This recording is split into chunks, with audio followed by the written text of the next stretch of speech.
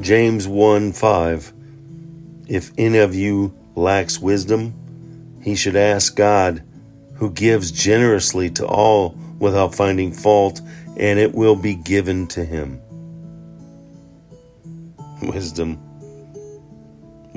James is talking not only about knowledge, but about the ability to make wise decisions in difficult circumstances and not doing it on your own. Whenever we need that wisdom, we should pray to God, and He will generously supply what we need. He will give us the discernment necessary.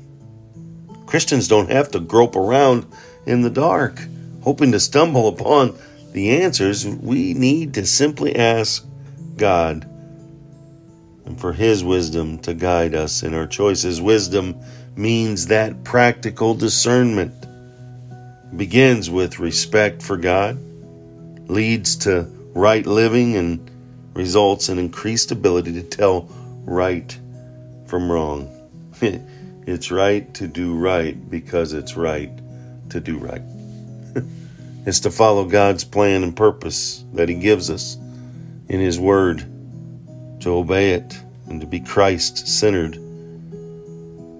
But we will be unable to receive it if our goals are self-centered instead of God-centered. To learn God's will, we need to read His Word. We need to study His Word, to meditate and memorize His Word, and to ask Him to show us how to obey it, how to apply it, how to live it. Are you living out God's Word? Has God's Word become a clanging cymbal to yourself? Has God's Word become just a coaster on an end table? Has God's Word become a bookend on a bookshelf to hold the other books in their place? How many of us own a Bible, but yet don't let the Bible own us? He's given us His Word so that we can live out a life that is abundant, a life that goes above and beyond what we could even imagine or ask.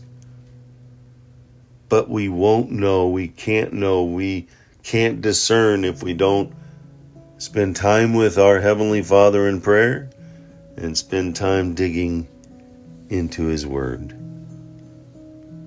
Wisdom, that discernment. We need to be praying for discernment, not clarity. We always want the answers, so we ask, God, give us clarity.